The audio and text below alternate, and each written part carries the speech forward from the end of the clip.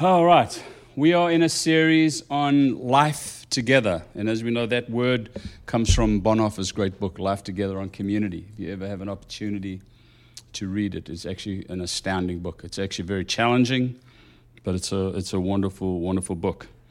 And so today we've been working through this text from Acts chapter 2. I'm going to read it to you again. It's at the time of Pentecost. Peter gets up, gives the first great gospel preach. And people ask, what must we do to be saved? He said, repent and be baptized. And 3,000 that first day get added to their number. And it goes on to say, and they devoted these 3,000 plus the 120, plus any others that might have got snuck in during the night. And they devoted themselves to the apostles' teaching and the fellowship, to the breaking of bread and the prayers, and awe came upon every soul, and many wonders and signs were being done through the apostles. And all who believed were together, life together, and had all things in common. And they were selling their possessions and belongings and distributing the proceeds to all as any had need. And day by day, attending the temple together and breaking bread in their homes, they received their food with glad and generous hearts, praising God and having favor with all the people. And the Lord added to their number day by day those who were being saved. It's such a beautiful picture of the early church. We don't live 2,000 years ago, we live today. So how do we take that and appropriate it into the way that we live life together as community, as God's people today? And so today we're going to talk about life together, what it looks like to praise. They praised God together. So I want to talk a little bit about that today. But before we do that, in one of the songs that we sang was we were filling up the sky with endless praise. Do you remember that line? And it always reminds me of many years ago hearing a teaching on worship and praise. And if you've anyone watch old World War II movies, and the Allies are going in with their bombers, and they're going to bomb, or the Nazis are coming the other way to bomb Britain, and they begin to use anti-aircraft, and they begin to fill the sky with ammunition, with lead, hoping it will hit aircraft. I was in an anti-aircraft regiment, so I understand that one. So they just fill the earth, fill the sky. They would be aiming at a plane, but the sights in those days weren't so great.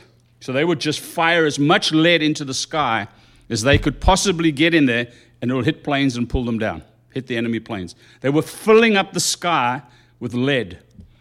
And I think it's important for us to understand that as believers, our fight is not against flesh and blood. When we have a fight, John and I have a fight.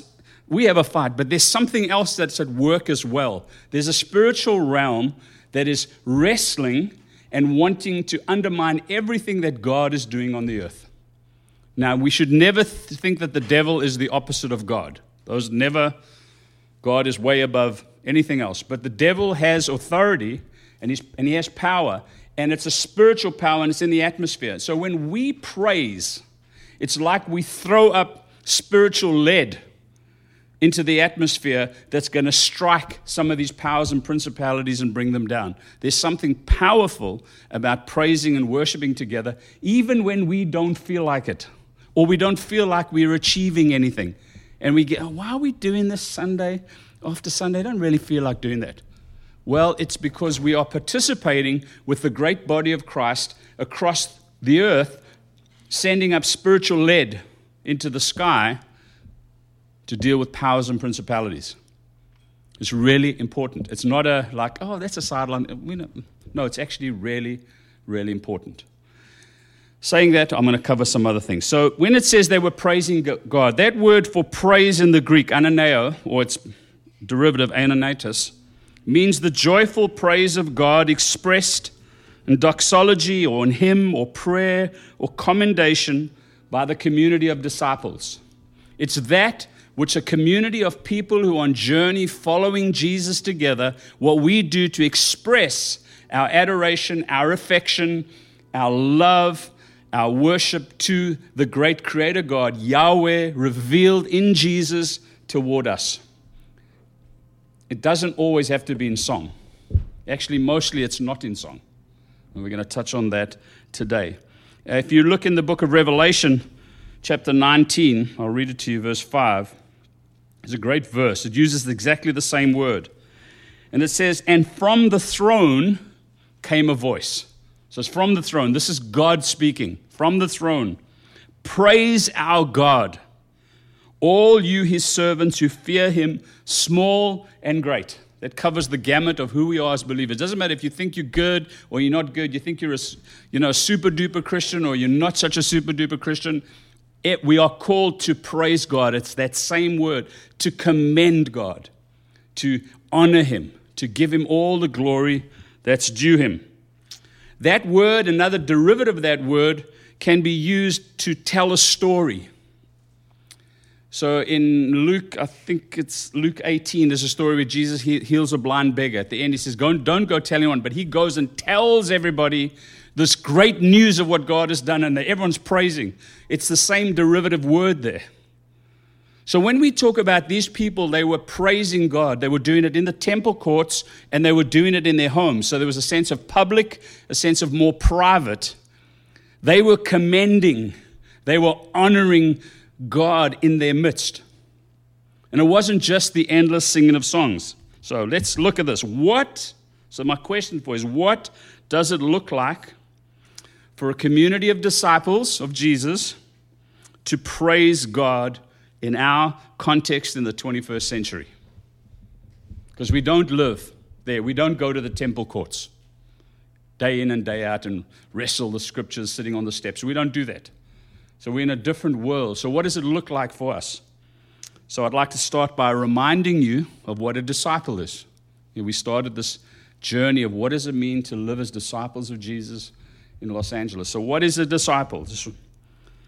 A student, an apprentice, is one who, intent on becoming like their teacher, deliberately and progressively over a lifetime, rearranges and reorders their life and affairs to that end. Over the journey of our life, as we decide to become disciples of Jesus, be followers of Jesus, we begin to rearrange our life, reorder our life to that end. And for some, they do things quickly, some takes a long time. It's a lifetime endeavor. We never stop being disciples. We never stop being students, apprentices to Jesus. It's every day. We do it every day. There's not the Christian and then the super duper Christians are disciples. No, they were called disciples. That's what we are. And so when we rearrange our affairs and reorder our lives, and that includes our habits and our practices and our priorities and the way that we speak and our life together in community and our finances and just every gamut of our life gets included under that God wants us to rearrange and reorder so that we live as disciples. The idea is not one should leave today feeling guilty, because this is a grace journey. Nobody's got it together. It's a grace journey of us saying, we're following you, Jesus. We want to be your students. We want to be your apprentices. Would you shape us and mold us? We did nothing to get saved, but we join with you in this journey of sanctification as you shape us into your likeness and shape us into your image and shape us to become like Jesus. It's a great thing. We reorder. So we look at every aspect of our lives and say, God, keep showing us. How can we change? How can we reorder that? So we remember that it's done within a community of grace, which we began to speak about last week in a wonderful way. Shelley did an amazing thing. When Shelley got up, I told this to Shelley, so no, see, when she got up to speak last Sunday, I thought, what the heck? Caring is sharing. What? And then it just slowly unpacked, and it left us with that, oh my goodness. There was something God did. It was this honest, are we ready to be loved? Are we ready to receive from God? Are you open to someone loving you? It's an amazing thing to be loved. That's the community of grace, is to be loved. And so when we talk about being a disciple and reordering our lives, it's in this great arena of grace. It's not in the arena of law. It's not in the arena of regulation. It's not in the arena of you must and you should and you ought. It's in the arena of grace. Come follow, and I'll make you into something. But not only is it in the arena of grace, which is our community, it's also in the empowering of grace. And God says to Paul, that grace, my grace is sufficient for you. He's going through a tough time, and he says, no, my grace is sufficient for you. There's an empowering in the grace of Jesus. So as we do these things, talking about praise, there's a grace in God for us to live the life that he wants us to live. He doesn't expect us to live here and not give us the resources or the grace or the power or anything to be able to live the life. He wants to give us that. And both of those, the arena of grace and the empowering of grace, knowing we were saved by grace as well, always point to the man of grace, Jesus, who came full of grace and truth. If it doesn't point to Jesus, it's not worthwhile doing.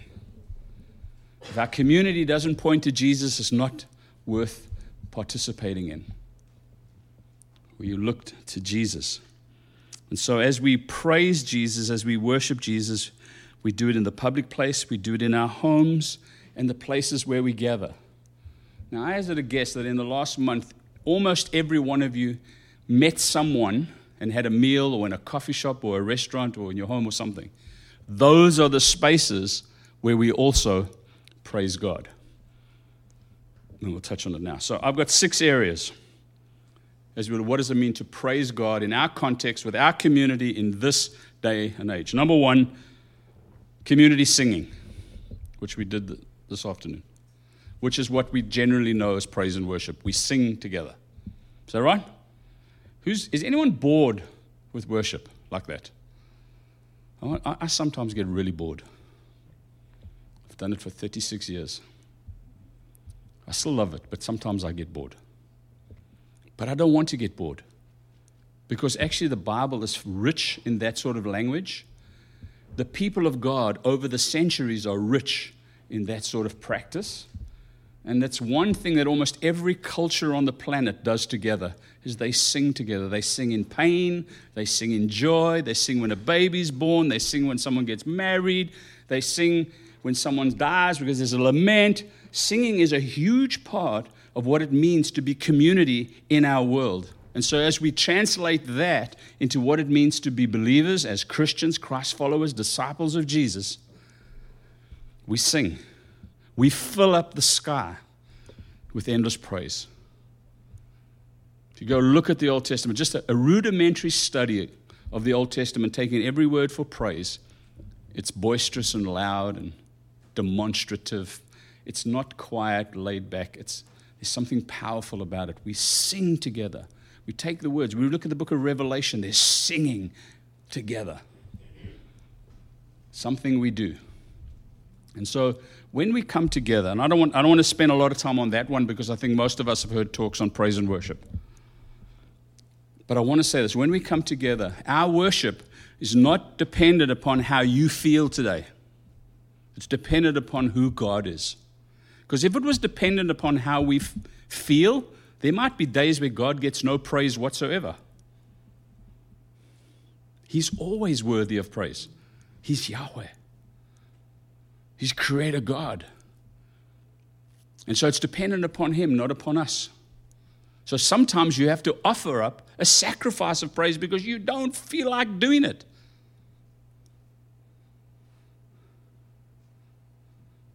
Is that right? That's that little angle, which we've heard lots of teaching on over the years. But it's actually maybe an hour a week.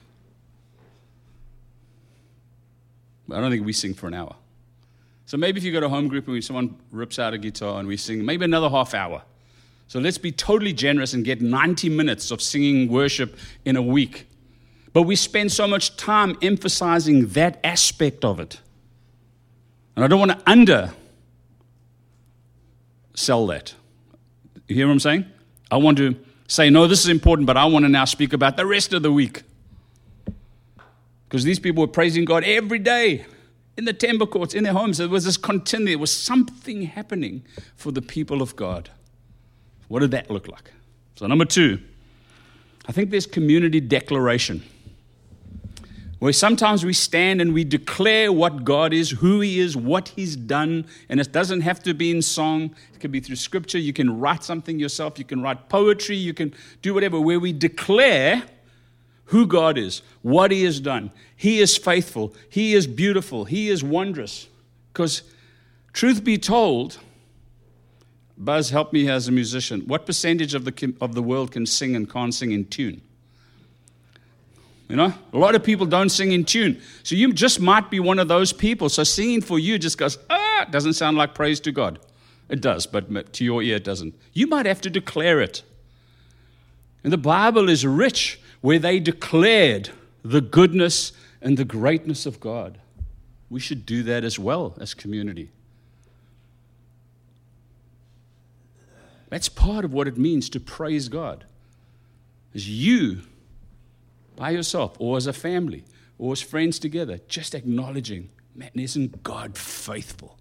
That's a declaration of praise. Isn't God faithful? Thirdly, recounting stories of God's faithfulness and His provision and His goodness. So this is one I think we can do a lot of. We go have breakfast with people, we have coffee with people, we have a drink with someone, you share a glass of whiskey, whatever we're doing. There's an opportunity to actually praise God just by sharing with one another. And I, as a guest, and I listen, just to general conversations, the way that I speak. We speak a lot about, currently, House of Cards. Who's watching House of Cards? We speak about House of Cards a lot. Wonder Woman. If you've been to see Wonder Woman. A lot of people, it's apparently a good movie, I want to see it. We speak a lot about our jobs. We speak sometimes about our families. We speak about coffee. We speak about whiskey. We speak about baseball. We speak about real football. We speak about American football. We speak about basketball with, Clippers and Lakers, and everyone hates the Warriors, and they want to. That fills our conversation. How much in that conversation do we take a moment and speak about Jesus and His goodness and His faithfulness to us? Just as part of the routine of what it means to be a follower of Jesus is to speak about that whom we love. I would hazard a guess if I look at my own life, not judging a single person, look at my own life, Jesus is pretty low down on the rank of love, because I generally speak about Liverpool a lot more than I speak about Jesus when I'm talking about horizontal conversations with people.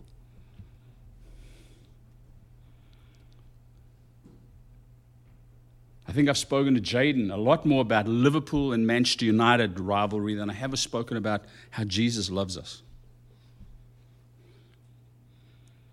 But to declare God's praise in relationship is let's speak about the faithfulness of Jesus, the goodness of Jesus, how Jesus has honored us or blessed us or provided for us, brought us through a struggle, helped us.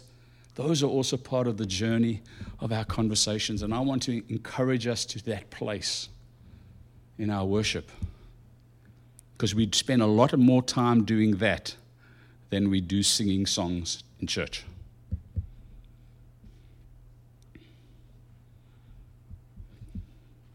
Is that a good one? Are you all on board with that? 4. How about also commending the attributes of God to one another in conversation? This is slightly different, where sometimes we just, Shelley, I have a coffee with Shelley. Shelley, don't you think that God's an awesome creator? Look around us. Isn't that awesome? Shelley says, man, amen, brother. How's your day going? How's your day going? And we end the conversation. But there's just that reminder of who Jesus is in our lives on a continual basis. Otherwise, when we do come together as community, and we do come together to offer up the sacrifice of praise, this singing, this throwing up spiritual lead into the atmosphere, we have nothing to draw from, because our week is not saturated in honoring God like that.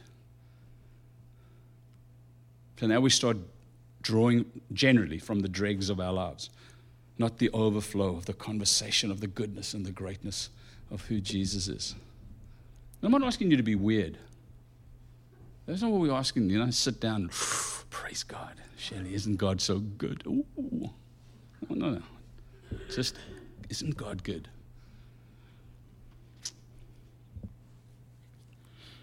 Number 5, praying together for God's involvement in our affairs and our families and our lives. What we're doing there is acknowledging the need of God.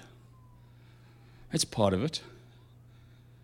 If I can just get through my day and I don't need God, I'm not acknowledging Him. I just get through on my own strength, on my own resources. But when I pray, I'm saying, God, would you involve yourself? I need you. I can't do this by myself. I can get through the day, sure, but I'm not necessarily going to get through victorious, refreshed, ministering to people, whatever. I need your involvement in my lives. That's declaring God's praise, but you're saying, I need you. Can we do that as well? There's a beautiful text in the book of Deuteronomy, which is not the one we read. We'll read that one in a moment. It says, well, when you come into the land that I've given you, and you've built your houses and grown your vineyards and grown your land, you've got all your sheep and everything's good, do not say to yourself, look at what I've done. No, give thanks to God because He gave you the ability to make wealth and to do it. That's praise. It's that honoring, that prayer. God, I need you to be able to do the things you want me to do and to live this life, just the mundane. So I got a new title for life, is Celebrating the Mundane. Because most of us live in the mundane every single day. Mundane. You go to that job, it's the best new job you've ever got. Within a week, it's mundane.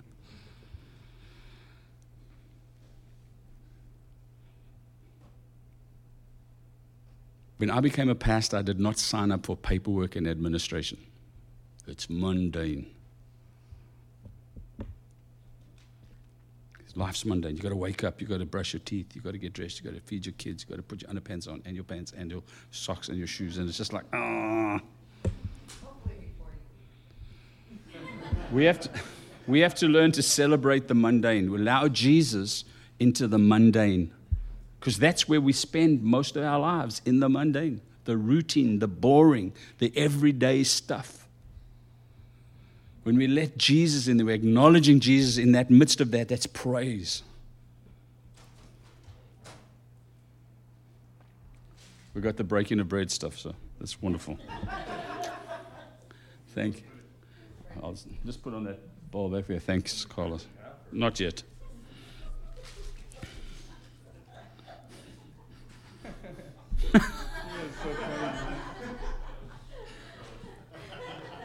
We praise your name, Carlos. We praise your name.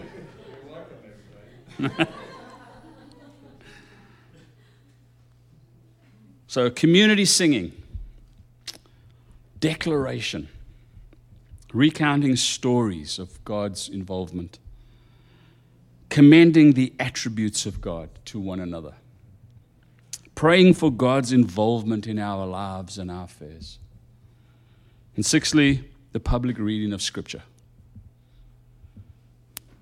Paul writing to Timothy, don't neglect the public reading of Scripture. That's why we've added this little bit into our what do we call our meeting? Our meeting, there's our order of service, our whatever. Public reading of Scripture. There's something powerful. It's the acknowledgement of God and His Word and His life through the Scriptures. Those are all ways, and I'm sure you could think of a whole bunch more, of ways that we can praise God every day. That's outside of the routine of gathering in the kind of our general church meeting. They were doing it every day, but we have to find a way to do that outside of their context, which is different from ours. So I want to say this. Please let us not reduce praise and worship to singing alone. At the same time, let's not undermine singing, because it's really important. Because that's in the Bible, a lot, more than a lot. So we can't undermine it. But there's more to praise and worship than singing. And we have to, as we grow in what it means to be disciples of Jesus, we want to learn to embrace more and more of that. And sometimes it takes a little bit of discipline. It takes a little bit of discipline to be here today. It took a little bit of discipline to stand and join with Clancy as he sang, and we sang with him. It takes a little bit of discipline. It takes a little bit of discipline for me to sit down and have a coffee with Shelley and started with, "Isn't God good?" Just a little bit of discipline.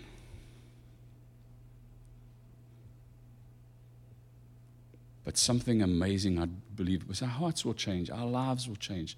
We will remember that Jesus is the center of everything. Evangelism will just become a little easier rather than, "I've got to share the gospel with Nancy. What am I going to say?" I want to tell you about Jesus. He's so good because I'm experiencing it in my life. He's so wonderful. You're weird, maybe, but he's still wonderful.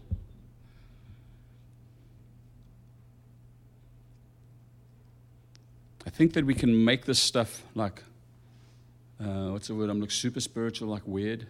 It's actually meant to be lived in the life that we live in. This, today, and we're going to have an opportunity to sing a little bit. And maybe someone will be bold in the midst of that worship and actually stand up and declare something great about God. That'd be amazing.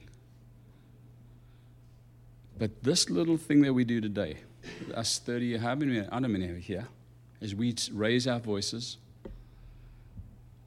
through the 24-hour period of today around the world, some have ended their days, Hawaii is getting going. In the midst of all of that, we are joining with these millions and millions and millions and millions and millions of Christ followers, raising their voices in song, throwing spiritual lead into the atmosphere, acknowledging Jesus, wrestling with the powers and principalities, and demonstrating to the kingdom of darkness what the future and all eternity will look like. Actually, part of this is about God's honor. And God from the throne in that river says, "No, praise God." Why? Because that's part of the eternal mandate of God's people, is the honoring of God. We do it now. It's a signpost of the future. Let's not undermine it. One of the things why I think it's important to see that praise infiltrates all of our lives is that it helps us to deal with the sacred and secular. Because it's easy to reduce worship and praise to the sacred moment, when we gather as church now. But actually we wanted to invade all of our lives because we're not sacred and secular. We are one person. We are one body, wherever we are, however we are. So we want that to invade every part of our lives. So we just break that kind of weirdness. I think the outflow of such a life of praise, I've written 3, and I'm sure there are hundreds, but I thought through 3 this morning. The outflow, the result of living like that, I think, is that meaningful work. I think work will take on a whole new experience. Because suddenly we will see work as involving Jesus in my work and fulfilling a mandate that Jesus has given us to work. Make it meaningful at your office in the mundane. I think will be an overflow of a life of praise. Acknowledging Jesus in every aspect of your life. Number 2, joyful family life. I think when we allow Jesus into our families, with our kids around the table, we pray, "Thank you, God, for this food. Bless it to our bodies. Lord, we just want to thank you that you are the provider." Just something. I think we're bringing Jesus into the midst in a real way. I think we'll see joy begin to happen. Something new. That's what. And then a celebration of living.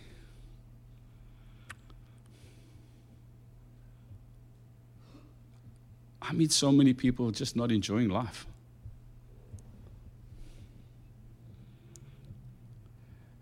And the scriptures, recording the words of Jesus, said, "I've come to give you life. And whichever translation you choose, life abundant or life to the full. And I don't think a whole bunch of us, maybe including me, are living life to the full, in abundance. And when I mean abundance, I'm not talking about God's throwing out gold from heaven and you just got rolling in cash. I'm not talking about that abundance. I'm talking about the abundance of living God life joyously, with purpose, with meaning in the mundane.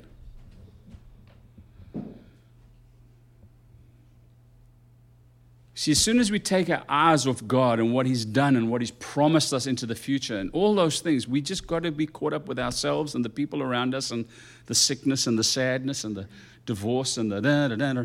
Just like, oh, I've got to survive today. But I think that we can lift by looking at Jesus. Consider Jesus the author, the perfecter of our faith. I think we can lift our eyes, we can lift our gaze, that there's an attitude of worship and praise that grips us. It says, no, life is meaningful. Family is glorious. Life is to be lived to the full, to be dangerous. Take risks. It's okay. I think there's something wonderful that can happen. It's not going to happen tomorrow, guys and gals. It's going to happen as we begin to live this over our lifetime. That scripture from Deuteronomy, I want to read it again. And I'll show you how things go weird in our world. Deuteronomy 11:18. You shall therefore lay up these words. So Deuteronomy is Moses before he dies, before he hands over leadership to Joshua and they go into the promised land. He's reminding them of covenant and everything that God has done and all the goodness of God. It's this whole remembering and reminding of everything before they go in. And he's not going in, so he's given them his last words.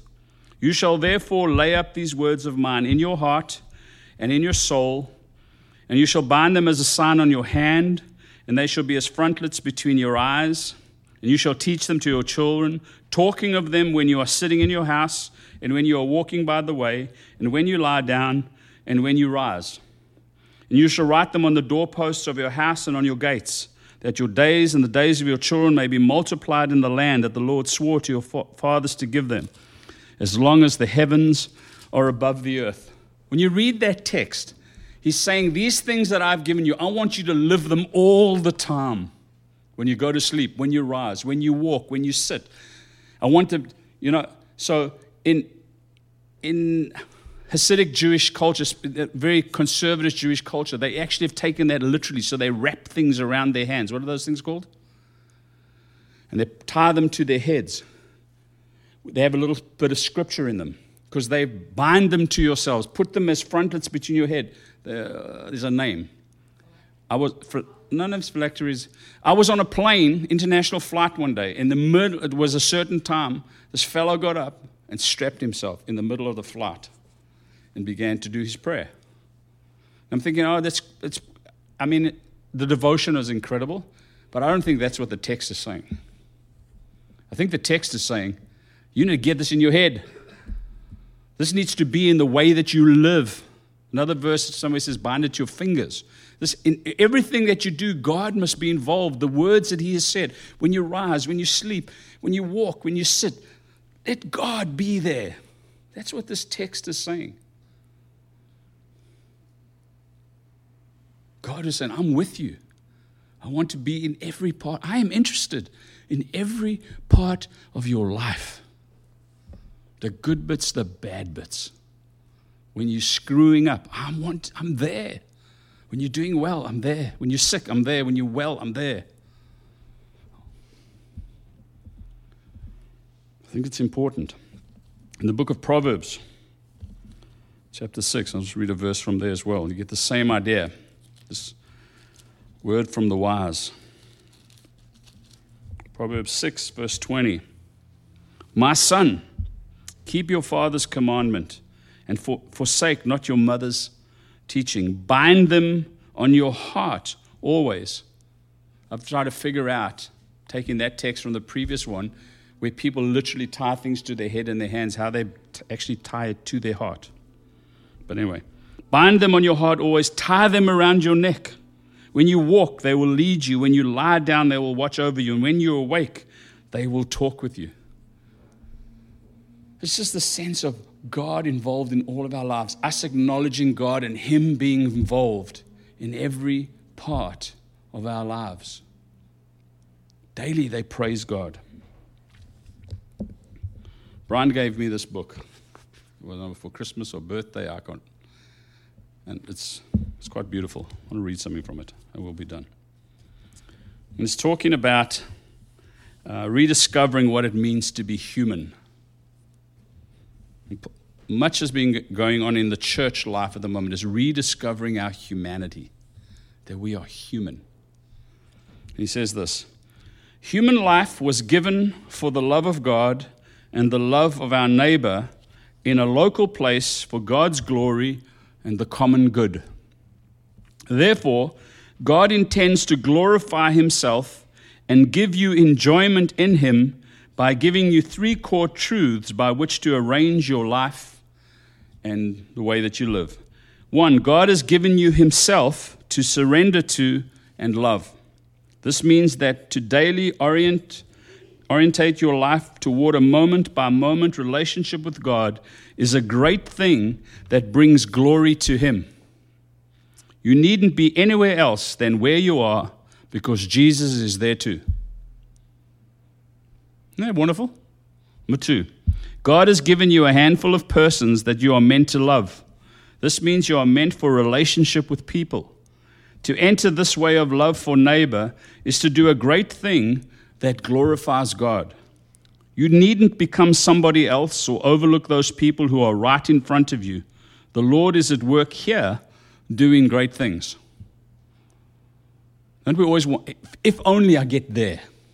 If only I'm there. If only I succeed, then God. No, right now. Right now. Number 3, God will give you a place to inhabit, which means that you are to become attentive to what is there where you are. This means that to dwell knowledgeably and hospitably in and toward the place God gives you is to glorify Him. God will give you a few things that He intends for you to do in your inhabited place and with those people. To do what God gives you to do is to strengthen the common good and to glorify Him. I won't read the rest, but what's it saying? It's saying, whatever you do, God is there. Your life, the people, the space that you're in, God is there, and therefore, whatever you do in that way with attentive to God is praise. It brings glory to God because you're fulfilling the very mandate that He gave you to do. You bring glory to God. That's how I want us to live. I think that's the dream. It's like, no, we live to the glory of God by doing the things we have to do every day. Well, remembering Him, involving Him.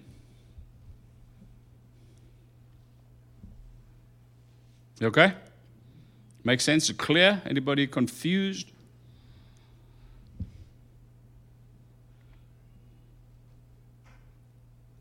So tomorrow when you wake up, if you remember, I most probably will forget. If you remember, acknowledge God today. When you have lunch tomorrow at work and you're scrambling with your lunch and you're shoving a sandwich down while trying to answer an email and speak on a call and someone's texting you, help God. And when you get home tomorrow night and you sit with your spouse or your family or your kids and you have a meal, thank the Lord for provision. And when you put your head on the pillow and you go, thank you, God, that I made today. It was tough, but I made it. Thank you for helping me. Can I have a restful sleep? Amen. You're involving God in every part of your day.